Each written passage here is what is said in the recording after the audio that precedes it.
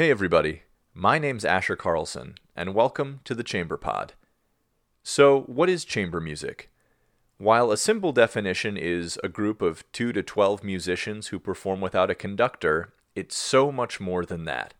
The communication sparked between audiences and musicians alike and versatility of chamber music makes it a unique means of musical expression. And, believe it or not, chamber music is everywhere. While most people's minds go straight to string quartets, chamber ensembles permeate our culture in a variety of ways through jazz combos, barbershop quartets, folk music ensembles, a cappella groups, new music ensembles, and more.